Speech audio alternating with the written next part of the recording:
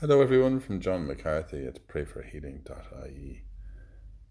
Not too far from where I and you live, there are many people who care for others, seeking no reward, who put their life on hold, only seeking the goodness of the other. We remember today the many heroes of love in our locality. Today's Gospel is from Matthew.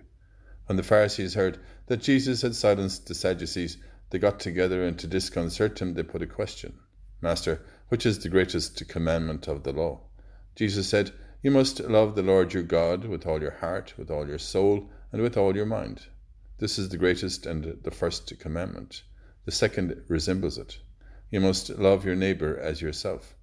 On these two commandments hang the whole law and the prophets also." Thank you, Lord, for your loving kindness. Help us to become like you. Bless us with your peace and give us the grace to become hearers of love, seeking no reward, only the happiness of the receiver. As we say together and pray for one another. Hail Mary, full of grace, the Lord is with thee.